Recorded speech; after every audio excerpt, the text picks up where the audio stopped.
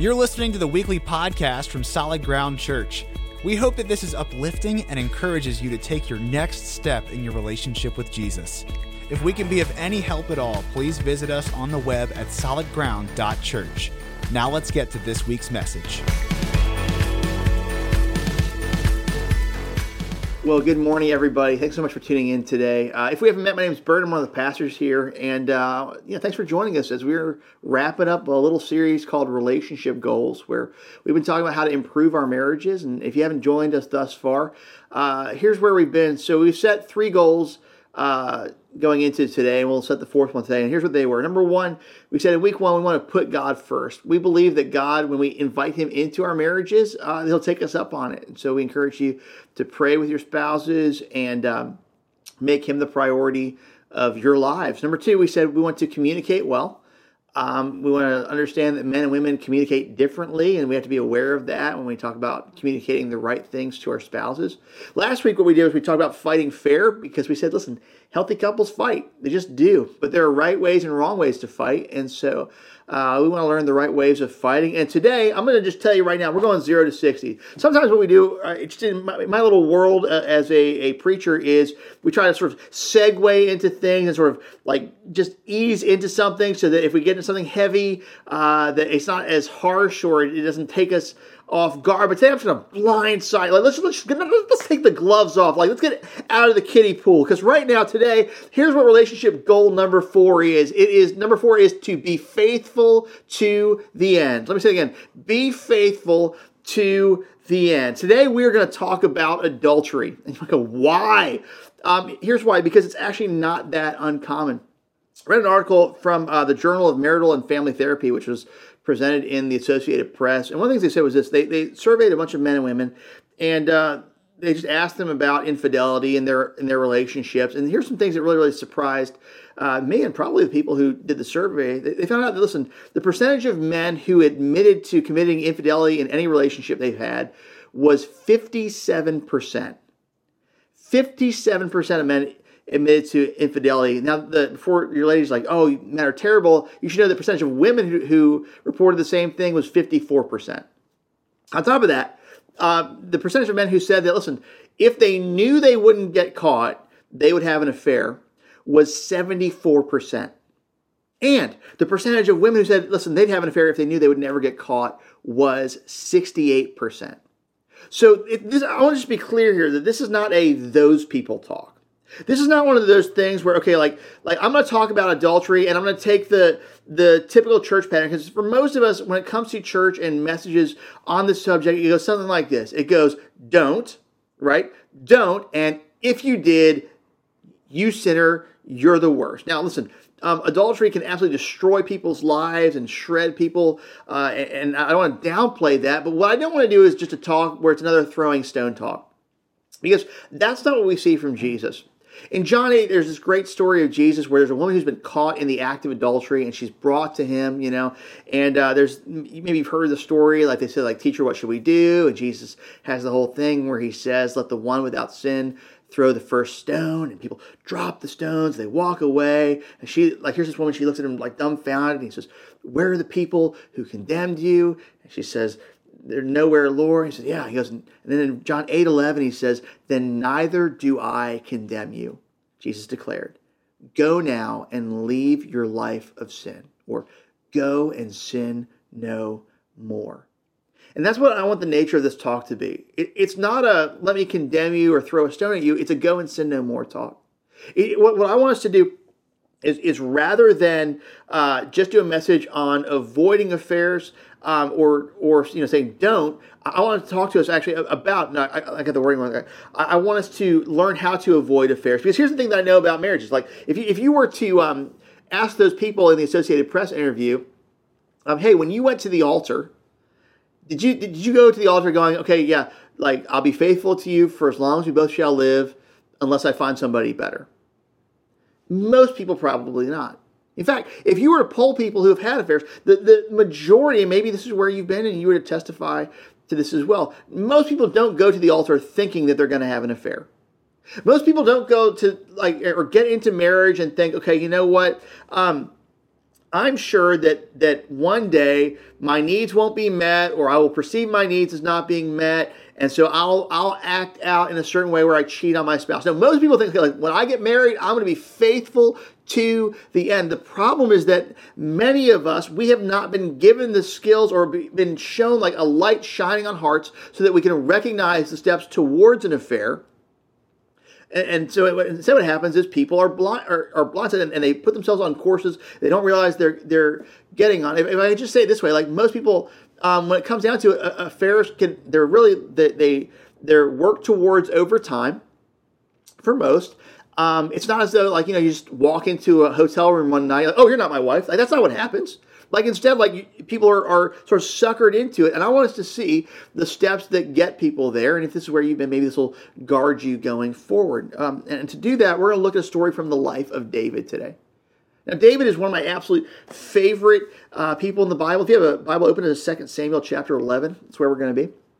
I love David. David is a champion of the faith. He was a man who the Lord himself called a man after God's own heart. David is that legend, right? David is this guy who slays Goliath, who his life is on the line again and again. He trusts God. And even when he's like persecuted for just like a guy being jealous of him, David refuses to return evil for evil. Like, David is the man. And that should tell us something, by the way, that, hey, if this can happen to David, it can happen to you. It can happen to me. One of the things I talk about with my guys every now and then is this idea, listen, don't just lower your guard thinking that'll never be me. I mean, let's just own this, okay? If David, the most spiritual guy who's ever lived, could fall into sexual sin, you can. If Samson, the strongest guy who's ever lived, could fall into sexual sin, you can. And if Solomon, the wisest guy who's ever lived, could fall into sexual sin, you can. And so what I want us to do in this story is read this passage of David's downfall. And then what we're going to do is we're going to read through the whole thing, and then we're going to go back and we're going to unpack it. And we're going to sort of go the play-by-play of what the story says. So in 2 Samuel chapter 11, starting in verse 1, it says this. In the spring, at the time when kings go off to war, David sent Joab out with the king's men and the whole Israelite army. They destroyed the Ammonites and besieged Rabbah, but David remained in Jerusalem. One evening, David got up from his bed and walked around on the roof of the palace. From the roof, he saw a woman bathing. The woman was very beautiful, and David sent someone to find out about her. The man said, "She is Bathsheba, the daughter of Eliam and the wife of Uriah the Hittite." Verse 4. Then David sent messengers to get her. She came to him, and he slept with her. And from here, a bad situation gets even worse. Later on, they find out that this woman Bathsheba is pregnant with David's child. And so David, he goes into damage control mode. He tries to figure out how he can save face. And so he calls her husband home, Uriah. Doesn't listen, like, go home, be with your wife. You've been out at war. You should go spend some time with the missus. And Uriah is so faithful to David, he just won't do it. He's like, listen, if my brothers are in war, I shouldn't go home and relax. So he sleeps outside the door of David's palace. And finally, David realizes Uriah is not going to relent. He's just that loyal to David. And so he sends Uriah back to war. And he tells the commander, listen, send Uriah to the place where the fighting is the heaviest. And then when he's there, have everybody else pull back so that Uriah would be killed. That's exactly what happens. David murders Uriah the Hittite. And then David thinks he gets away with it, but he doesn't. It turns out there's this line in 2 Samuel 27 where it says this, "But the thing David had done displeased the Lord." The thing David had done displeased the Lord. David's life, for the rest of it, will go into shambles. He breaks his family. He breaks his legacy. His own son rises up against him. I mean, it just becomes bad. And it starts right here. It starts right here. And I remember the first time I read the story, because, listen, I had heard about David as a kid growing up in church all my life. I'd heard, listen, like David, he had the sling, and he would sing songs. He was Mr., spiritual guy. But I never heard this story in Sunday school. And probably not. I don't know. I don't want my kids to hear that in Sunday school now that I think about it. But I remember the first time that I read it and I was like, wait, David, what? No. How could he ever do this? Like, how could David ever be this stupid? How could he ever forsake God's faithfulness in his life and God's kindness and God's hand? I just didn't understand how David could get there until I was in seminary. And I heard a talk by my favorite professor. His name was James Emery White, and he's a pastor in North Carolina, I think, maybe South, one of the Carolinas. And what Dr. White did was he took this very passage and he broke it down.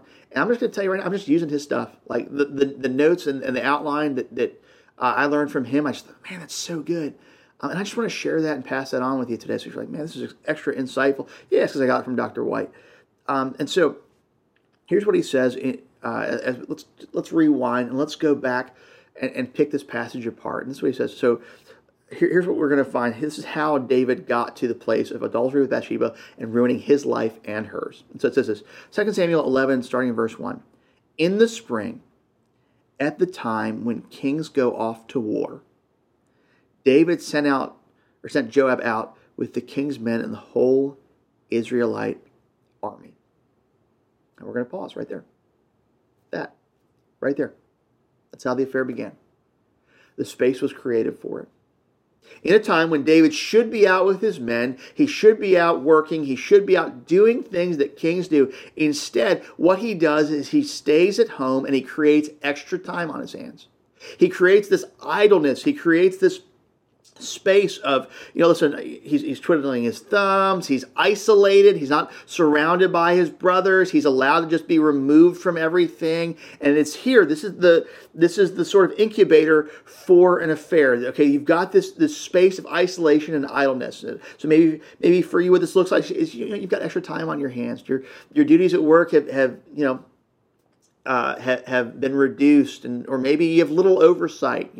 In Corona right now, you're working from home, you're not around people as much, or maybe for you, like the space and the isolation is a neglect from your spouse, or you neglecting your spouse. And so, you used to be guys connected, but now you're just vegging, watching TV, or you're not really talking, or you're having activities completely apart from each other. And that isolation and that space and that neglecting of duties is in place. And that's the breeding ground for it. So it says in verse 2, one evening, David got up from his bed and walked around on the roof of the palace. So again, David's got all this time on his hands and he can't sleep. And so he's just walking around. And from the roof, he saw a woman bathing. And the woman was very beautiful. So here it is. Step one, if you're curious, what gets someone to an affair? In David's case, here's step one. He looked. He looked. Okay, he looked at this woman. And what this means, listen, he sees this woman at a distance and he decides to indulge. He stares. And it's not that first look. It's that second look. It's that taking in with the eyes and just soaking in. That's exactly what David is doing. And this is how it all begins. It begins with a glance, a look, a contemplation, a consideration. Listen, David looks and nobody sees him looking. Nobody can see what he's doing. He's just up by himself. And so he just decides to peer. And this is how this goes. Okay, he looks and he's just taking her in. And he sees this person who's attractive. But it's not just about being attracted to somebody. It's about consuming mentally and visually. So that's step number one. He looked. But our story continues. Verse 3. And David sent someone to find out about her. So, okay. Step one is he looked. Here's step two. He explored. He sent someone to find out about her. So, hey, guys, somebody come in here. Who is that? And this is a step of rationalization. I mean, he can justify it all he wants. I'm just curious, who is that person? And by the way, what's the harm in finding out who she is? Okay, I think she's attractive. I just wonder who she is. What's she all about? I haven't done anything. I'm just curious. But I love the response here, okay? With this idea of exploring, what it says is, the man said, so he calls one of his servants, and he says, all right, who is this? And this guy comes in, he's like, dude, are you serious? And so the man said, she is Bathsheba, the daughter of Eliam and the wife of Uriah the Hittite. In other words, okay, Uriah, David, one of your mighty warriors. If you go on in 2 Samuel, you find this one of these guys who was all about being with David in the trenches. This is a guy who was a friend of David. All right, and he goes, hey, David, wife. In other words, king, heads up. Don't go that route. Like, do I need to spell it out for you? And I just want to catch this for you as well, okay? Just catch this, okay? If you're in Christ, all right, if you're walking with the Holy Spirit and the Lord resides in you, I want you to notice that God is even in this moment giving David a way out. Here's this guy speaking and he's going, she's the wife of Uriah the Hittite. In the same way for you, okay? The Holy Spirit will give you an opportunity to stop at every single juncture. And I know that because here's what the word says in 1 Corinthians 10:13. It says, no temptation has overtaken you except what is common to mankind. In other words, you're not being tempted by anything rare, unique, or overpowering more than anyone else has ever encountered. And it says, and God is faithful. He will not let you be tempted beyond what you can bear. But when you are tempted, he will also provide a way out so that you can endure it. So you find yourself, you're tempted to look. You're tempted to explore. And what is this? There's just a worship song just rattling in your head. You try to push it out of mind. But what happens if you start to sing along with it? There's your way out. You find yourself attracted to somebody, but somebody who calls, hey, what are you doing? There's your way out. Take it. You get that random text message at just the right time. Hey, I'm praying for you. There's your way out. Confess it. What's going on? All right, so step 1, he looked. Step 2, he explored. Step 3, here's what it says. 2 Samuel 11:4. Then David sent messengers to get her, and she came to him. So step 3, after looking and exploring, he sought her out. He sought her out. He sent someone to go and get her. In other words, he put himself in close proximity to her. He put himself into her sphere. He placed himself in a situation where the affair could take place. And this can be filled with all kinds of rationalizations. It could have been for David. I just want to get to know her. You know what? She seems nice. Hey, listen, that's a nice tub that she's bathing in. We're thinking about renovating at the palace, so maybe I should call her and see who her carpenter and plumber were. Maybe we can work out a deal there. Or, hey, you know what? Her husband is so loyal to me. I should probably just make sure that she's doing okay while he's gone. You know, and listen, we can find all kinds of ways to rationalize it too. We're talking about this idea of seeking out, hey, we're just going to talk. It's just lunch. That's all it is. It's not like it's clean. We're not indulging anything. Or maybe you know what? They seem lonely, and maybe I should just spend time with them. Maybe they need somebody to talk to. Maybe I can encourage them and pray with them. Or hey, wow, we've got similar interests. I love their perspective on that thing that we share. Or, hey, maybe we can work on a project together. Or maybe I could get them a job. Or maybe. But here's the thing. You know, don't you? You know what's really behind that. And while I can look clean to everybody else, come on. You know what's really there. So look, let me just recap this. Let me put this in the real world. Let me talk about it. Let me just apply this thus far to your situation, mine, the world that we live in. Here's how it could go. So you're married. And you see somebody of the opposite sex who's physically attractive to you. Hey, no harm there. Listen, no foul. God made you to be wired to be attracted physiologically to people of the opposite sex. Okay, sure. Okay, but here's where it changes. Okay, you go from that's somebody who's attractive to staring, or you go from 1 look to 2, stealing glances, and then you catch yourself staring, and you begin to soak them in. And after that come the thoughts, the dwelling, maybe the mental undressing, or the focusing on parts. And then, so that's the look. But now what happens? Now you start to explore, right? And so you start following them on social media. Maybe, let me go on Facebook. I wonder what my ex is up to these days. You know what? We left things in a bad place. Let me just make sure that he or she is okay. And then maybe you start paying attention to where they are. You met somebody and you start to just go, okay, I wonder what they're all about. And so you pay attention to where they work or where they go to lunch, their shift, what car they drive, where they park, what time they come and leave, and where they sit and eat. You pay attention to their interests, their activities. And pretty soon, now we talk about this idea of putting yourself in the sphere, you start positioning yourself to be near them, to bump into them, to talk to them, to get to know them. You find out about them. And then, okay, you know what, you guys have connected a little bit, and then comes lunch.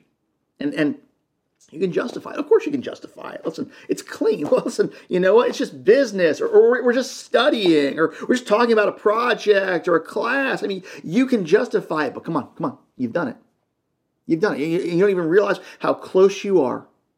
Okay? You've gone from looking to exploring to seeking out, and that's exactly where David was, and there's only one step left. You're playing with fire. So was he. So it was left. Step 4. He acted. Look, you've done everything else. You've looked, you've explored, you've saw what's left. And that's exactly what David did. So 2 Samuel 11:4, he slept with her. And that shouldn't come as a surprise to us. I mean, he kept moving closer and closer, more and more. And here's the truth, okay? He was primed for the final stage even before he got there. And if we're not careful, that can be us too. And so in the time that we've got left, listen, I want to just talk with you about little ways we can try to safeguard ourselves and our marriages from affairs. How do we keep ourselves from going down that route? Because again, this is not usually just a quick impulse. This comes from patterns and space being created for it. And so here's what I would tell you. Number one, very first thing to do to try and safeguard yourself and your marriage from an affair, eliminate the space.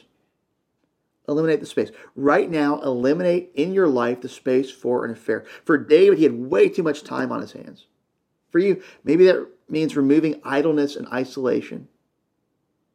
Let me ask you a question. Hey, men, brothers, is there anybody that really knows you? I mean, the real you.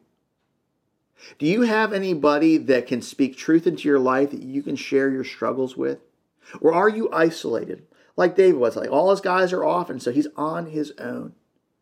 Remove the space of traveling alone as much as possible. Remove the just killing time and underperforming. Like, listen, and here's something else. When we talk about removing this idleness and isolation, communicate openly with your spouse. Like, here's the truth, okay? Many affairs begin because of unmet needs or perceived unmet needs. And let me just clarify. I'm not saying that if someone cheats, it's anyone's fault but their own. No, for sure. Listen, if somebody has acted and committed adultery, that is 100% the fault of the person who chose to go down that route. But understand something, okay? That what we want to do is communicate with our spouses openly about our needs being met, because not doing so is creating that space that we don't want to be there. Eliminate the space of secrecy. Some people are like, well, my spouse should just trust me. Well, yeah, but don't give them a reason not to trust you. Don't keep secrets from your spouse. Don't keep separate bank accounts. Make sure that you are sharing passwords with your spouse. Make it so they can have access to your devices if they ever wanted them to. You don't have any secret places where you could hide messages. Right now, something that's very, very common now, particularly among women, is emotional affairs breeding on social media. So, so what will happen is ladies will begin to DM guys, and they'll cross lines emotionally and in conversation appropriateness. The affair might never actually become physical, but still an emotional one. Okay, well, listen, does your spouse have access to those places that you try to keep private? Don't do that, because, listen, let's just eliminate the space. Next thing, step 2, fight it out at the point of the look. Fight it out at the point of the look. Jesus says it like this in Matthew 5:28. He says, "But I tell you that anyone who looks at a woman lustfully has already committed adultery with her in his heart. And what Jesus is talking about here is it's not sexual attraction. He's not talking about finding somebody attractive. He's not talking about, okay, like when he says look at a woman lustfully, he's not talking about that first look. He's talking about the second one and the third. He's talking about that soaking in and that consuming and that dwelling upon. And Jesus says, listen, if you place yourself on that path that early on, hey, you are in such danger. And I want to be clear here, my brothers, my sisters, the thing I hope you hear from me today is that moral failure does not begin overnight. It always begins in the mind. Here's the truth. We are in bed with someone mentally long before we are physically. And this is exactly what happened with David. He looked, he explored, he sought out. And I would just tell you this for you as well, okay? Fight it out at every stage. So okay, maybe you've gone past the look and you're exploring. Well, stop. Like, whatever you do, like, just fight it out right there, okay? Or, man, like, for goodness sakes, don't go on to seeking out. And if you've gone to seeking out, hey, listen, what you need to do is sever communication. And then also what you want to do is make sure that your spouse knows where you are. Eliminate the secrecy. Like I said, at every stage, fight it out to remove yourself from it. And again, God is faithful. He will give you a way out if you ask Him for it. So we talked about this idea of fighting out at the point of the look. We talked about this idea of eliminating the space. And here's the third one. I want to just hammer this home. Don't think that you're above it. Don't think that you're above it. Well, that would never happen to me. Yeah, it could. And I'll tell you something, a lot better people than you have fallen to it.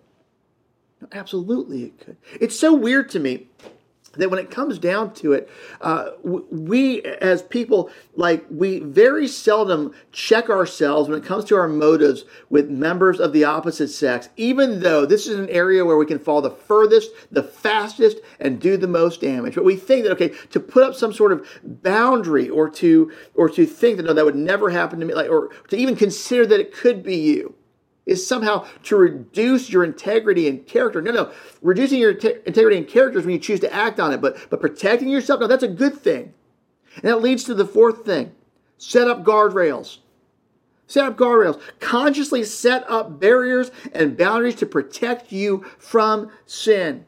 Look, I'll give you some good ones. I think are for everybody. How about this? Number one, don't talk about your relationship with your spouse to somebody of the opposite sex. Duh. You have shortcomings with your spouse or things they do that bother you. Guess what? That's everybody. First of all. And if you think, by the way, if I just got somebody new that wouldn't be there, you're wrong. You're deluding yourself. No, don't share that with somebody of the opposite sex. What are you doing? You're just setting up precedent for them to go, oh man, you know what? Like, maybe this person would do better with me. Or, okay, you know what? Like, I think that, like, I mean, all that you're doing is setting yourself up for failure. So don't do that. Here's another one. Don't hang out alone with members of the opposite sex. Hey, like, to get rid of that whole putting yourself in the sphere thing, oh, it's just lunch. Yeah, but where's that lunch going? Come on, honestly, where's it going? You go, well, Bert, it's 2021. So, I mean, that's so archaic to suggest that men and women shouldn't go out together and be just friends. Well, last time I checked, in 2021, affairs have not stopped. So maybe there's something to this. Okay, how about this? And by the way, here's a really, really good one. You absolutely have to be alone with somebody of the opposite sex or be in communication one-on-one. Make sure your spouse knows exactly who you're meeting, when and where, and the contents of the conversation.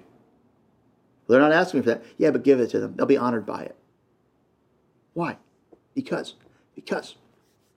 we want to understand that we're not above it.